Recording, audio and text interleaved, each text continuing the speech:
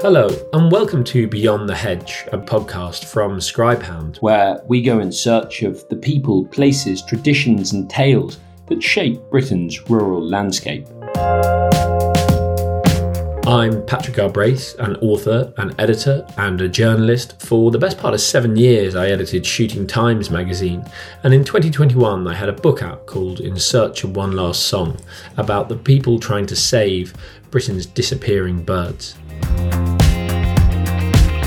In this podcast, we're going to head out into the countryside to talk to the people who make it the fascinating place it is. I want to talk to publicans and butchers and grey partridge keepers. In the coming months, we've got episodes on everything from native cattle to hedge laying. I think it's going to be a really interesting ride, so do come along. In this episode, we're going to be thinking about rural writing and what it actually means. What makes good rural writing? I guess you've got nature writing, rural writing or countryside writing, and then you've got field sports journalism. And there are definitely overlaps, but there are also big differences. And I want to think about why those differences exist. I'm going to head down to Hampshire to talk to Jonathan Young. Jonathan edited The Field for almost 3 decades, and I think he probably knows better than anybody what makes a good piece on field sports. I'm then going to go and chat to John Mitchinson, the founding publisher at Unbound. I want to ask him, what do people actually want to read at the moment when it comes to the rural British landscape and everything that goes on there? And then lastly, I'm going to go and speak to Guy Adams. Guy Adams is a veteran on the features desk at the Daily Mail. He's also a Scribehound writer. Do have a look at his stuff. He has been at the Daily Mail during a period when they've started to focus a lot more on digital. And I want to know, how is the media landscape going to change? And are things like Substack and Scribehound the future?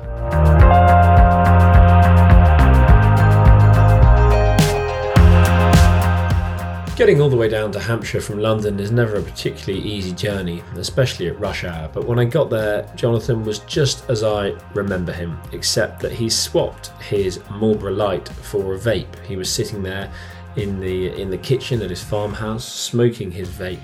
And I asked him something that I always meant to ask when we worked together, but I forgot. Which is, how did it all begin? How did Jonathan end up initially on Shooting Times magazine? And how did his interest in field sports begin before that? They're barking because my local farrier is running some sheep on some of our land. Yeah, I grew up on the Estuary. And when I say grew up on the Estuary, the deeds from our house went down to low water mark. So you could pull the boats in on a running line, and you could just go out on the river fishing and wildfowling. It was absolutely fantastic. I've only had one interview in my entire life, and that was for Shooting Times. And then I had a very nice lunch at the Savoy with Sir David English, who said to me, "Would you like to edit The Field?" To which I replied, "Yes, please, Sir David." I joined in 1982. I was given 3 things which I was told I needed as a journalist on Shooting Times, which was an imperial typewriter, a bottle of Famous Grass, and an ashtray. And in those days, they were very clever. They gave you a title as assistant editor, which meant that they could ask you to do absolutely anything. Yeah. In those days, once you'd sent off the copy to the typesetters, there was this lapse in time so the courier went at 4 o'clock. And after 4 o'clock, you could pretty much pull out the Marlboro Lights and have whiskey. One of the things that I wanted to know from Jonathan was how the content that they ran in his day on Shooting Times, which he edited prior to The Field, differed to the content that I ran in mine, if it differed at all. The news element on Shooting Times was very strong in those days. So you would be covering something at the weekend. It might be the British Open Sporting Championship or the Peterborough Hound Show, and you'd be armed with your penthouse camera, and then you would dash back, get in early on Monday. You'd then take your black and white film to the in-house developers. They produce a contact sheet. You then run up the photographs, write your copy, and then that would go on the 11 o'clock courier on Monday. Right. And then it would appear in the magazine on Thursday morning, which is pretty good.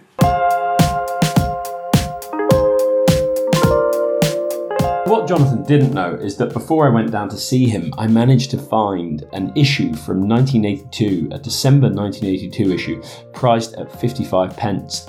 It's got a very snowy picture on the front, a Springer Spaniel, and inside there is, I think, the first ever piece that Jonathan wrote for the magazine, which is about rough shooting on Islay. And I wanted to know how much of that trip he remembers. It was the most wonderful trip. The shooting quality was extraordinary. The wild game. I mean, we shot, and I know we shot over 30 woodcock on that particular trip, as well as a heap of other stuff. And we were staying in a not terribly windproof caravan, and there were 4 of us and 3 Labradors. Jonathan's piece begins, and it's very well written actually. It begins, "A party of greylags hung in the air in greeting as we drove to the caravan that was to be our base for the week." And what really strikes me with that, apart from it being well written, is how long these young journalists managed to spend out of the office writing about interesting things. I think, when I was on the magazine, even as editor, I could get out for a day, maybe 2 days. I think I went to Finland once to hunt moose for 3 days and froze my nuts off. But we certainly couldn't get out for a week to spend in a caravan anyway. Because, as I say, we were all called assistant editors, we were expected to do reportage, both words and photos. So it wasn't like we had specific sub-editors who stayed at base while the rest of the team went out and did the stuff. If you had the inclination, even as a 22-year-old, you could get out there and get the story and file the story, and that was extremely satisfying. And that was totally accepted. One of the things that has always struck me when you look at Shooting Times archives and Field magazine archives is that although the quality of photographs has got better in the sense that cameras have got better and printing has improved, the quality of printing has improved, I think there's a case to say that actually, in the 70s and 80s probably, field sports photography was brilliant. I think then you had photographers who really knew what they were looking for, and I think they really knew what readers wanted to see. And I wanted to know from Jonathan, how he feels field sports photography has changed in the past 20, 30 years, and how he tried to use photos most effectively to get the very best out of the words that his writers were submitting.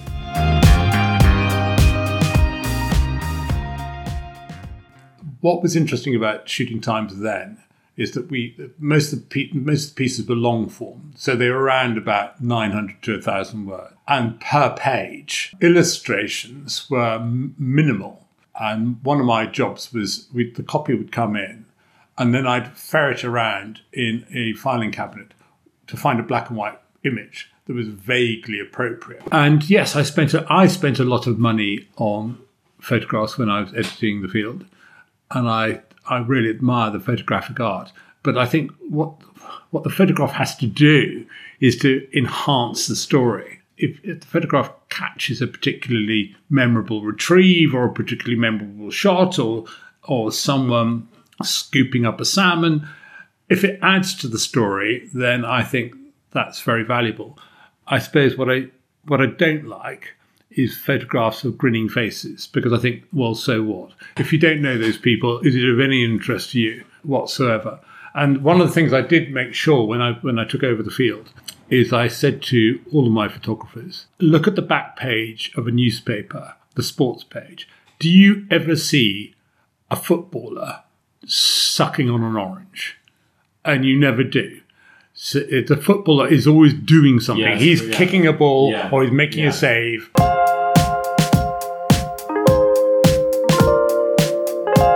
Although there were some greats that came before Jonathan, people like Tower Bird and other names that those who've really delved back into the archives will be familiar with, I think it's probably fair to say that Jonathan was at Shooting Times anyway during its golden era in terms of writers.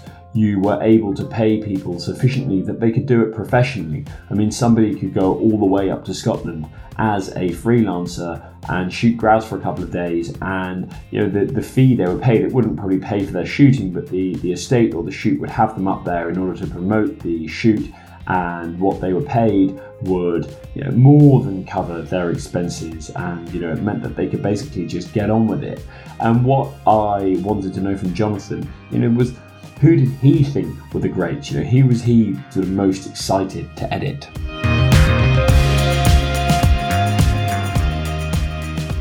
Lineup from when I joined included Gough Thomas, who wrote a weekly gun column.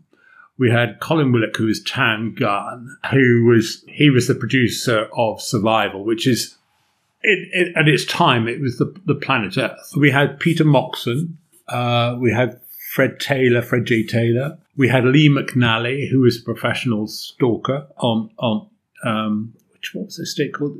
Easter Ross.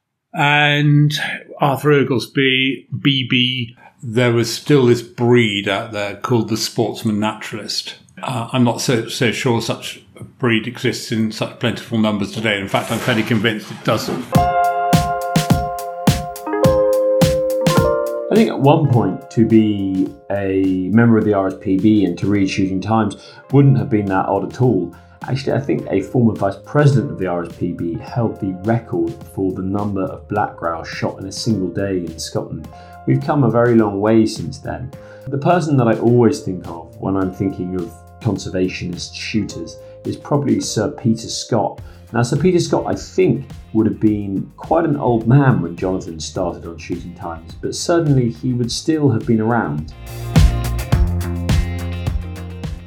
He was absolutely charming. I'd taken down my copy of Morning Flight and Wild Chorus, which he signed for me.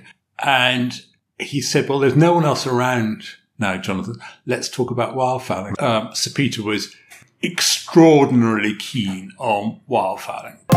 I think those of you who've read any sort of sporting journalism or sporting writing will know that wildfowling often makes for the best stories. I don't know whether it's something about the places that wildfowling takes place out on the marsh. It's a very beautiful landscape often, and the sky can be very beautiful. The wind even can be very beautiful in a bleak way. I remember one night lying in bed, I think I was shooting the next day actually. I was at a farmhouse in East Lothian, and I sort of rolled over to turn the light off.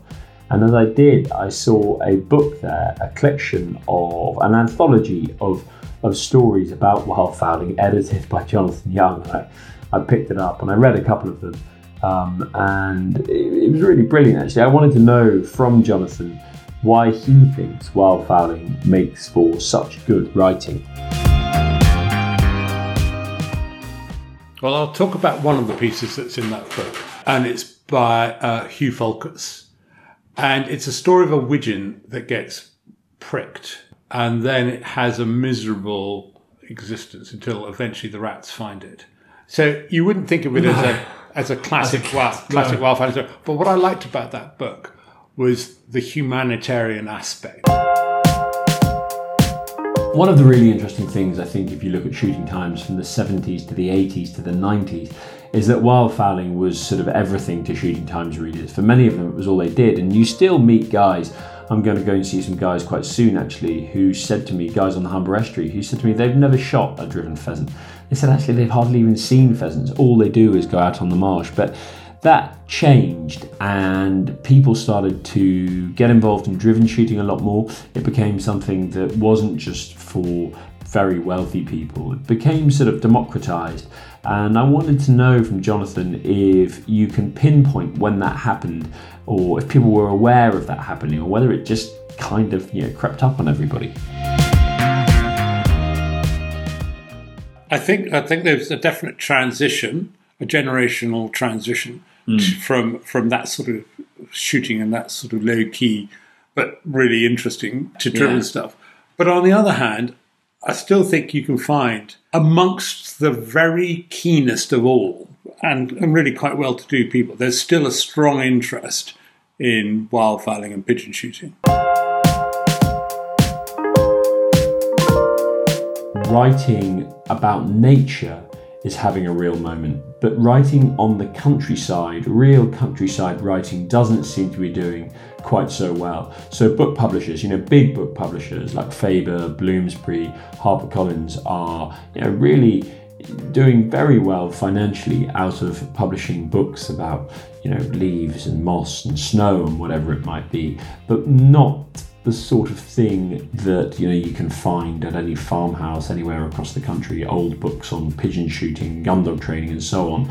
And often those books were published by very mainstream publishers, which is an interesting thing. And I wanted to know from Jonathan why that's changed, whether that market's still there, whether people just actually don't want to be associated with field sports anymore, or what it is.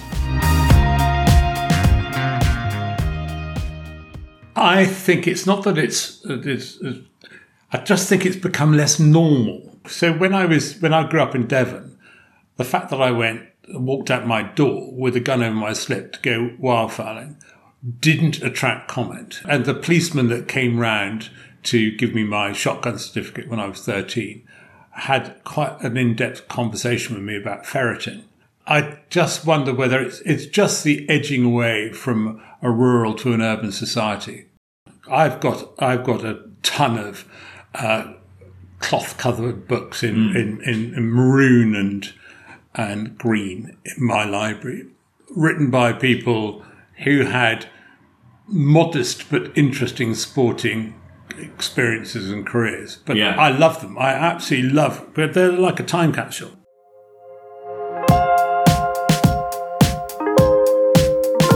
It's funny how life goes. Just after I stopped editing Shooting Times, in fact, I think like the day after, I was at Soho Farmhouse doing an In Conversation With event with John Mitchinson about the first book I wrote.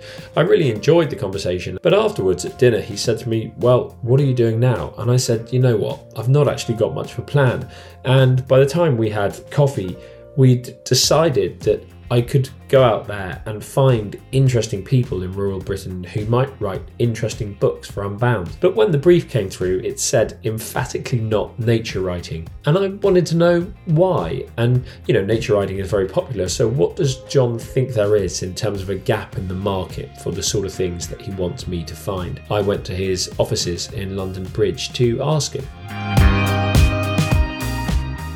I'm basically a writer and a publisher, and I alternate between those two things. The publishing that I do is Unbound, although I have worked for traditional publishing since, for 30 years. And I was a bookseller before I was a publisher. But Unbound uses crowdfunding, but it's really about trying to bring writers and readers closer together. It struck me that the commissioning process now in publishing is particularly that's dominated by such big kind of conglomerates that getting interesting books through is more and more difficult, and actually going out and getting the support for a book in advance is a very noble and ancient way of trying to publish. It was certainly what they did in the 18th century, subscription in advance.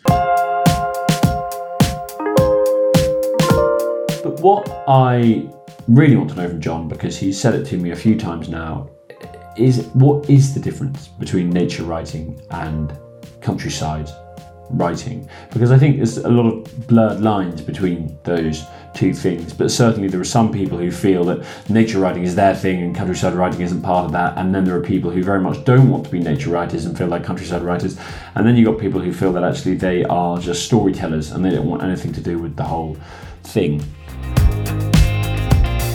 The difference for me, I suppose my interest is because I live in the countryside and have done for 30 years, is I'm fascinated by the stories of the people who are actually physically engaged in work in the countryside. And I think to some extent, while I mean, let's be honest, there is a lot of nature writing which I love. I am and will defend to the hilt the work of Robert Macfarlane. I think he's a great writer, but he is a writer, and he happens to write about walking, and he happens to write about nature and landscape. Underworld is not really nature writing at all. So, I mean, for me, another great writer about nature, Roger Deakin. I mean, not a practitioner, but Waterlog is just a brilliant bit of work. And then on the other side, there are, they're kind of the historians of the countryside, which I think do a really important job. Oliver Rackham being the one that I always come to, kind of the great history of woodland, and going right back to one of my favourite books, which I still go back to, which is W.G. Hoskins' The Making of the English Landscape, where that's kind of history and nature, and how I mean, I suppose for me, the really important thing is we live in a completely artificial environment. And while I'm as kind of, romantically love the idea of rewilding as everybody does, and I'm also really fascinated in the ways in which we have over the centuries learnt to live and work with nature. I'm very, very smallholder. I no longer have sheep, but I still have pigs and bees and chickens. And to me, it's the interaction with landscape rather than this kind of slightly more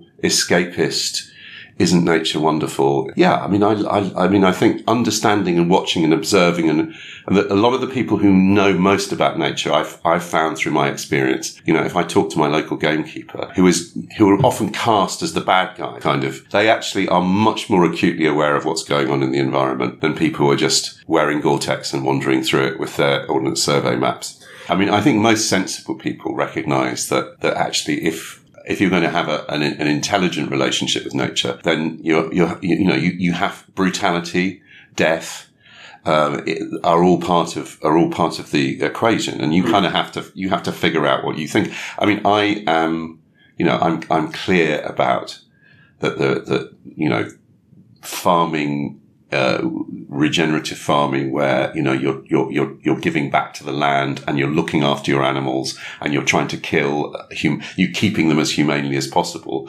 That to me seems like a very, very sensible route. I don't think anybody who's had anything to do with kind of the mass industrialized farming thinks it's either very, very good news for the animals, very good news for the planet, or actually in lots of cases very good news for the people who are involved in it. Talking about bloodiness and brutality, some weeks before I went to see John, I went north, and when I was there I stopped in to see Patrick Lorry. He had a pig hanging up in his shed. There was some cold weather coming in and he decided that it was the right moment to slaughter the pig for Christmas. And I was delighted to hear just after I'd recorded this podcast that Patrick has become a scribe hounder. It's a very interesting point, I think, that, look, I would love to read a novel written by a taxidermist in East Anglia or an eel fisherman or a thatcher. I'm sure there are thatchers and taxidermists out there who write very well, but it's hard to find them. I've tried. And I wonder whether fiction actually represents the countryside in a more interesting way, because if you're a good novelist, if you're a good writer of fiction, you can inhabit those roles. You can bring those lives to life on the page. So the question really that I wanted to ask for John, one of the many questions of course, is whether fiction is a better way to represent the real countryside than non-fiction. I think it's a really interesting idea, and I think clearly, our relationship with the countryside has been, from the Romantics onwards in particular, through the great 19th century novels of, Hardy into Lawrence, that kind of presentation of rural life.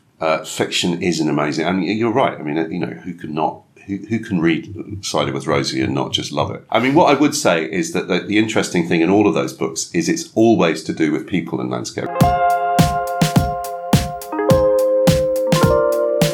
Since we recorded the podcast on rural writing, it was announced officially that Richard Negus has signed a contract with Unbound for a book on a hedge layer's view of the English countryside. And just as excitingly, about 2 days after that, Richard came on board as a scribehound writer. I guess we could say that in some ways subscribing to support a book in that very old-fashioned way that John has revived in a radical way is not unlike Scribehound really. It's trying to bring writers and readers together, and it's trying to create a space where readers can see the sort of thing that they really want to see published. It's undeniable that print media across the board, from newspapers to field sports magazines to, magazines about trains, are not doing as well as they did. Shooting Times sold 60,000 copies a week in the 70s. It's now probably selling 10. I wanted to know, why that's the case. I think, look, I consume a lot of media on my phone and on my laptop, and I really enjoy that. But, I think there are people who feel that print gives you a unique reading experience, and I wanted to know whether Jonathan, as a reasonably analog guy, feels that way or otherwise.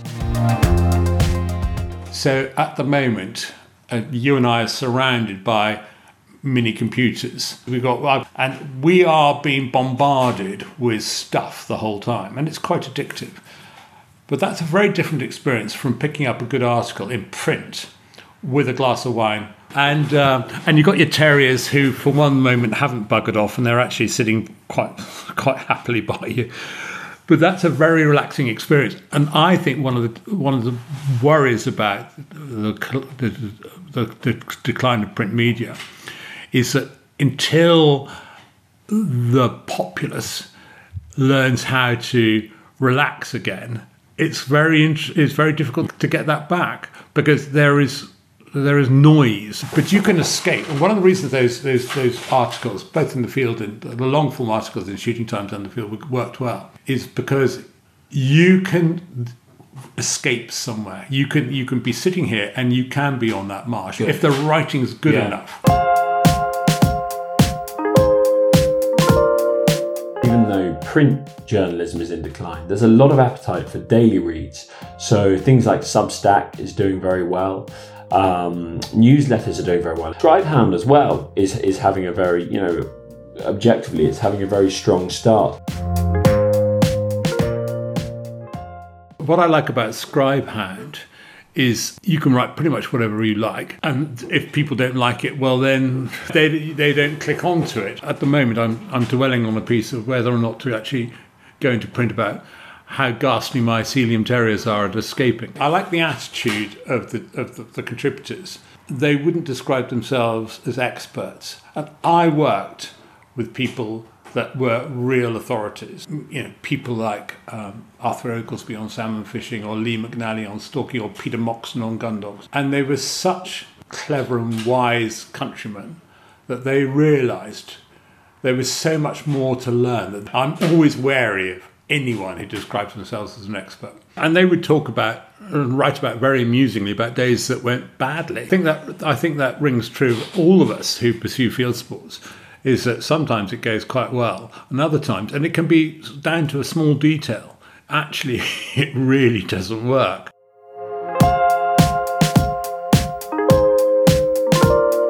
I felt like saying to Jonathan that for me it almost always goes badly, but I tend to enjoy it. Having spoken to Jonathan about magazines and the heyday of magazines, and having spoken to John Mitchinson about what countryside writing means as opposed to nature writing, I felt it would be good to go and talk to somebody who thinks he might be the most disliked man in journalism. Guy Adams has been at the Daily Mail for a very long time, and he's of course a Scribehound writer, but he knows an awful lot about how rates for writing have changed. How do you actually make a living as a writer, and are platforms like Scribehound and like Substack going to give writers the ability to actually just get on and be writers again, rather than having to do lots of other things and only being able to focus on their writing for a little bit of time a week as a hobby, essentially? If you were to take a sort of straw poll of the world as in terms of sort of people who use, say Twitter, what would make you more unpopular? Would it be being a writer for the Daily Mail, or would it be being a field sports writer? And I think they're probably sort of neck and neck. And so I get a sort of double bingo on that front. On my business card, it says I write features. In the Daily Mail, a feature, or in most newspapers, a feature is a kind of longer form article. My role tends to be when there's a story in the news on any particular week, I kind of go away and have a think about it and have a look at all the aspects of that story that maybe aren't getting into the 400-word news stories that are in the paper every day, aren't getting into the 2-minute news bulletins on the telly, and speak to all the people involved in the story, maybe even do the old-fashioned thing of knocking on doors. and try and come up with a story that, first of all, will kind of, for readers who haven't necessarily been following the story incredibly closely all week, will tell them everything they need to know, but will also move it on a bit.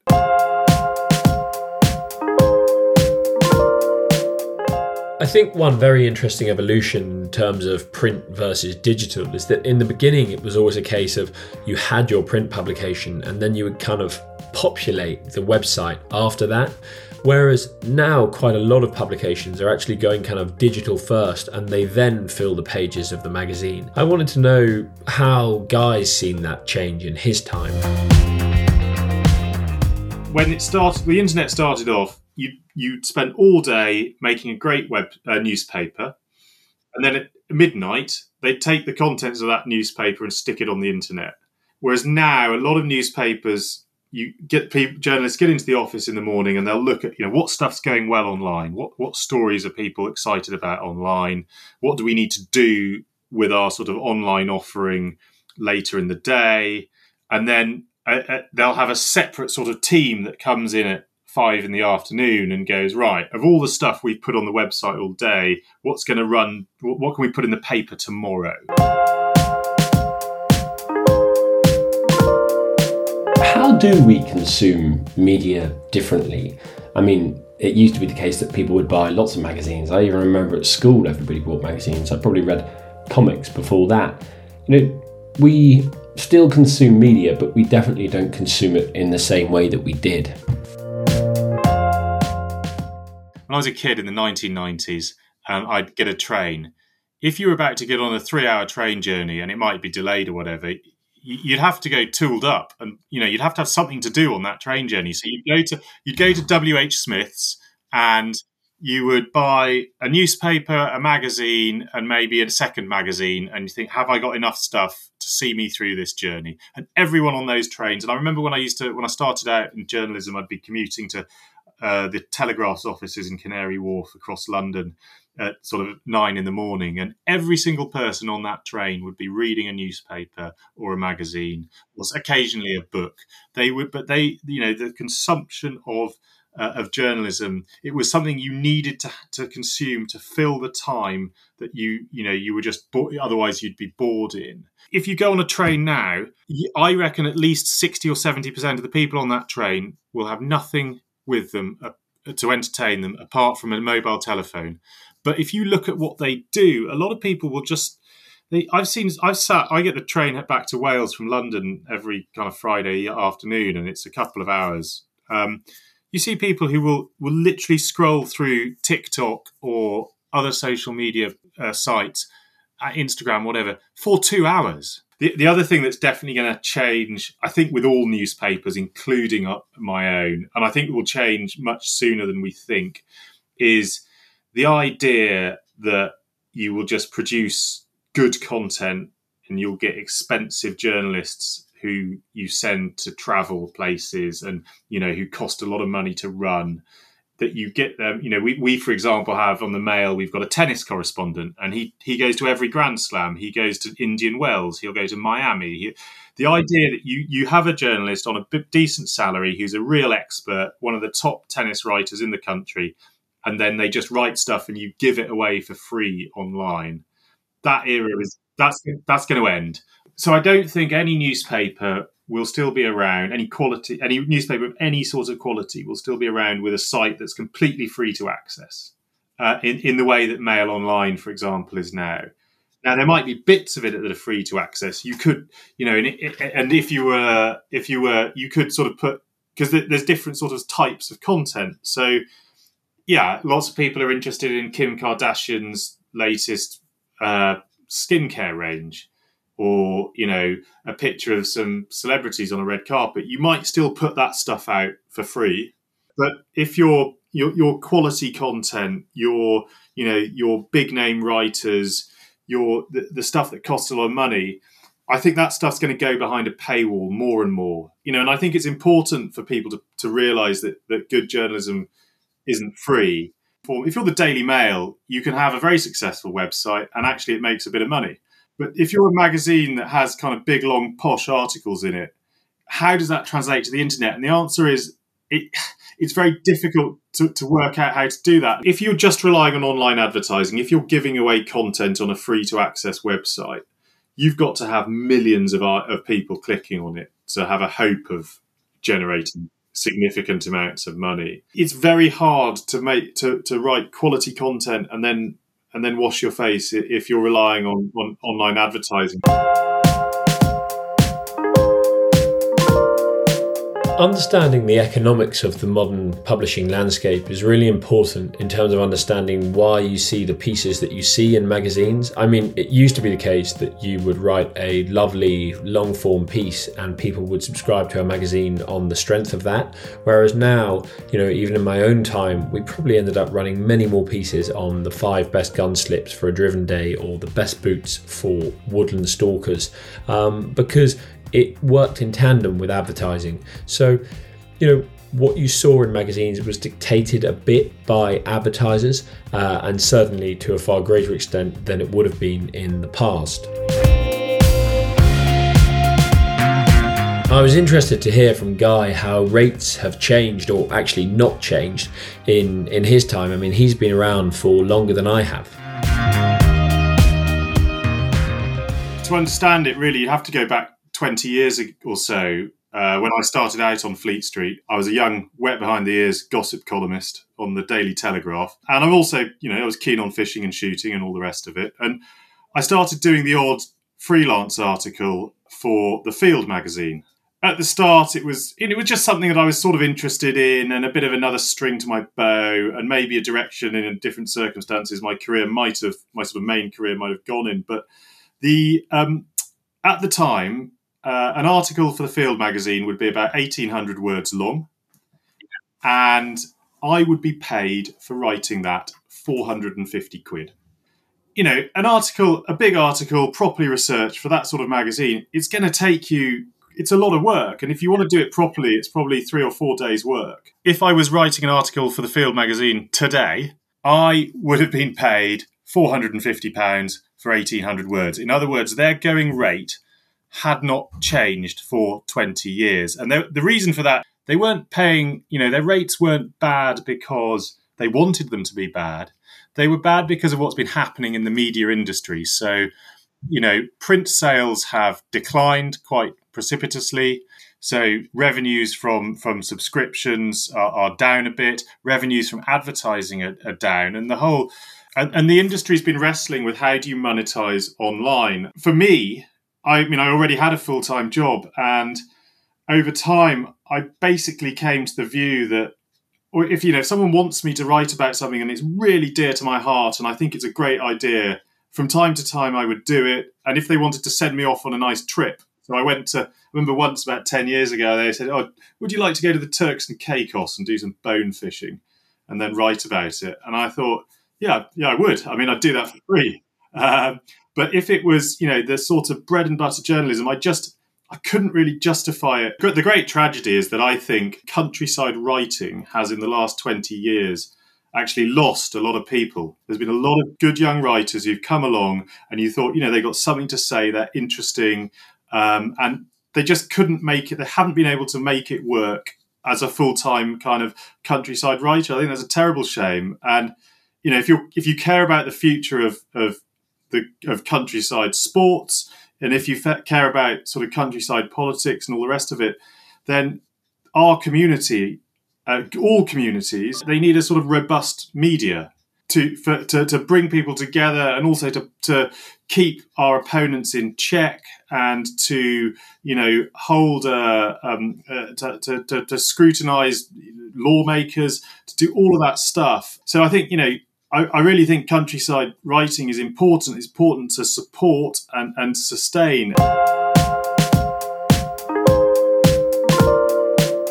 So is it really viable anymore to actually be a countryside writer? I mean, when you think back, you did have these people who kind of kept themselves, it probably wasn't a luxurious existence, but they kept themselves going on writing pieces for Country Life, The Field, Horse and Hound. Is that possible anymore? Going back to talking about the vulgar business of money. So, I I occasionally get asked. I wouldn't, if I was trying to make a living as a freelance journalist. I think, and I don't know if I think you would need to charge at least 50p a word for your copy. Whereas if you're a writer, and Substack has kind of shown this, if you can get 500 people prepared to pay you a £5 a month, then, and that is a tiny audience, it's a niche audience. Actually, writers who cover very particular fields can make a living doing that. And I hopefully Scribehound will provide a way for a sort of broad community of countryside writers to make countryside writing kind of a proper career choice. When I was at Shooting Times, I always struggled a bit to get Guy to write for us. He did a piece on the way that politicians use field sports to bash each other with, which was brilliant, and people still talk about it. But we certainly couldn't get him in regularly. And, the Daily Mail pays well, so I wanted to know why he writes for Scribehound. What is it that he likes about the model? What works for me about the sort of Scribehound model is that I can write whatever I want. So I've done 4 pieces so far, and 2 of those pieces have, funnily enough, been kind of stories. And I mean sort of news stories that I wouldn't quite be able to get into the Mail. They're a bit niche. One was about the RSPB, although, funnily enough, I did do a piece on the RSPB in the Mail a few weeks earlier, but it got more into the kind of nitty gritty of the internal politics of the RSPB. The second was a piece about the snaring ban in Wales and its impact on curlews. And again, I think it's an important subject and a story that needed telling. If I'm tipped off about a really good kind of country sports story, and I might be able to get it, if it's not big enough, if it's not sort of something that's going to make a spread in the Daily Mail, I can try. And sometimes I'll see if I can do a sort of small news piece in the Mail, but if it's just a bit niche and not quite got the kind of mainstream appeal, but is terrifically interesting to the sort of people who subscribe to Scribehound, I can just turn around and bang it out, and it will be up there on the website within a couple of days. And an exclusive story. And there's been some great stuff on Scribehound recently. I can't remember who wrote it, but there was. I read a really fantastic piece. It was something to do with they'd certified. You can certify woodland now as being green or sustainable or whatnot. And the people making the rules about that were saying, well, you're not going to get certified if you allow shooting in there because of some sort of theoretical idea that you might get a bit of lead ending up in a bit of wood and anyway, it was a forensically reported story that had not been anywhere else, and perhaps won't get anywhere else immediately, but needs to be told, needs to be out there, and people need to know about it and be talking about it. It's a really interesting thing. I always used to think about people reading Shooting Times on a Sunday afternoon when the shops were closed and it was perhaps raining outside, but I don't think we have free time anymore in the way that we once did, and that really lends itself to the Scribehound model. I tend to read. I don't read every single piece that goes up there every single day, but I maybe read it 3 or 4 times a week. I'll read it in the morning, I'll read it when I'm out having coffee. I sometimes actually go to the pub and read a couple of pieces and I have a pint. I wanted to know how Guy reads Scribehound and how he engages with the platform.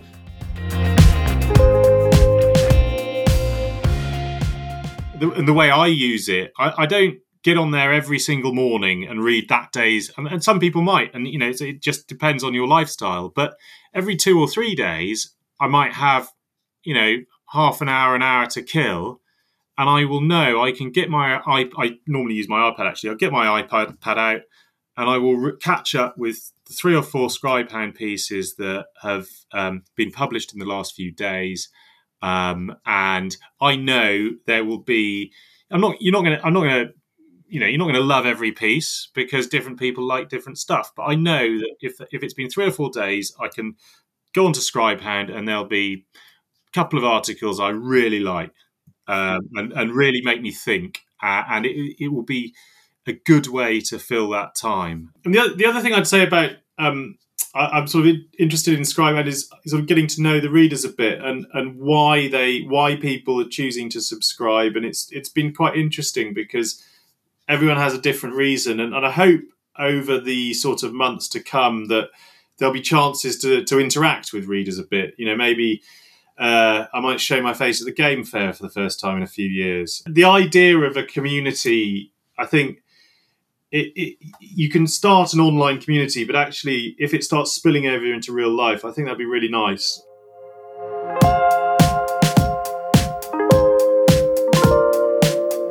I learnt so much from those conversations, not least that Jonathan Young had it pretty good when he was on Shooting Times with his Marlborough Lights and his famous grouse.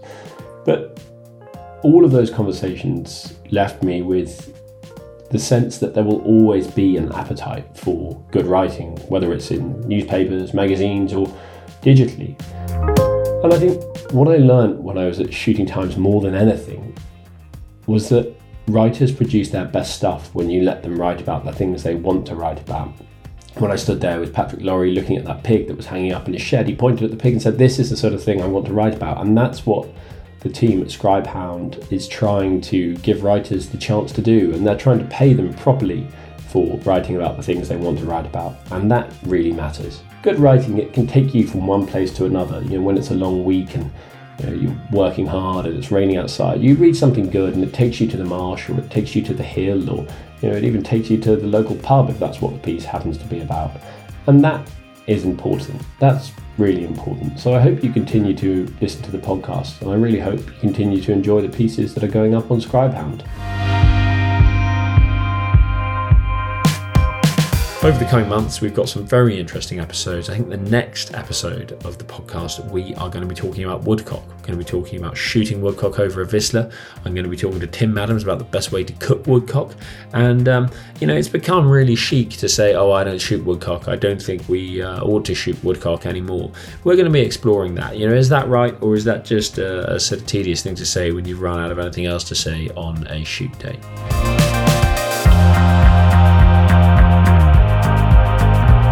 Thanks very much for listening to Beyond the Hedge, and we can't wait to get out with you into the countryside in the months to come.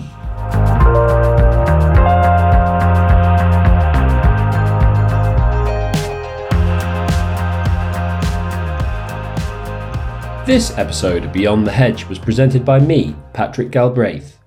It was edited by George Brown, and George Brown was the executive producer. Beyond the Hedge is a Scribehound production.